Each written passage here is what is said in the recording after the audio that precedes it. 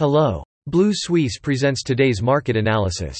Capital Markets Overview. U.S. stocks swung between gains and losses, closing higher on Wednesday, with the Dow up 70 points and the S&P 500 and Nasdaq up 0.4%, consolidating solid performances from the previous session.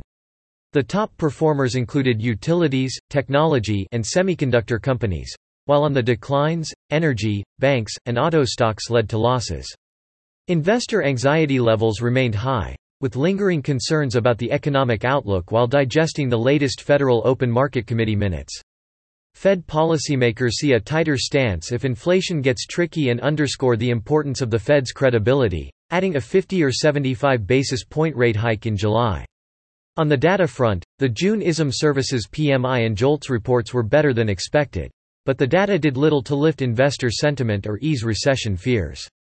According to the latest forecast from Bloomberg Economics, the chance of a U.S. recession next year is 38%.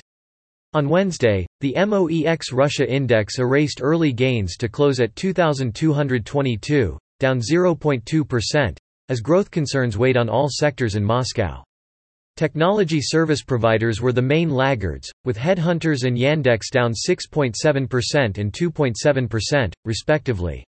Mining stocks also fell as concerns over a global economic slowdown weighed on the outlook of the metal, with Polymetals and Severstal closing down after sharp intraday gains.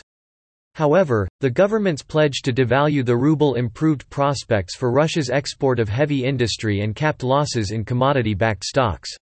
Meanwhile, Gazprom failed to consolidate its rebound, falling 1% as investors continued to assess revenue expectations amid uncertainty about gas supplies in Europe.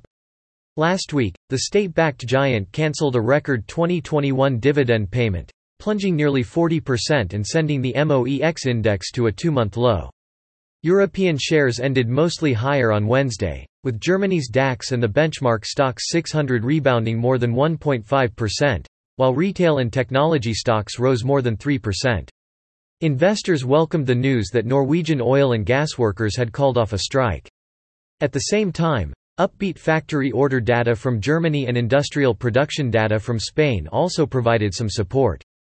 By contrast, retail sales in the euro area were disappointing.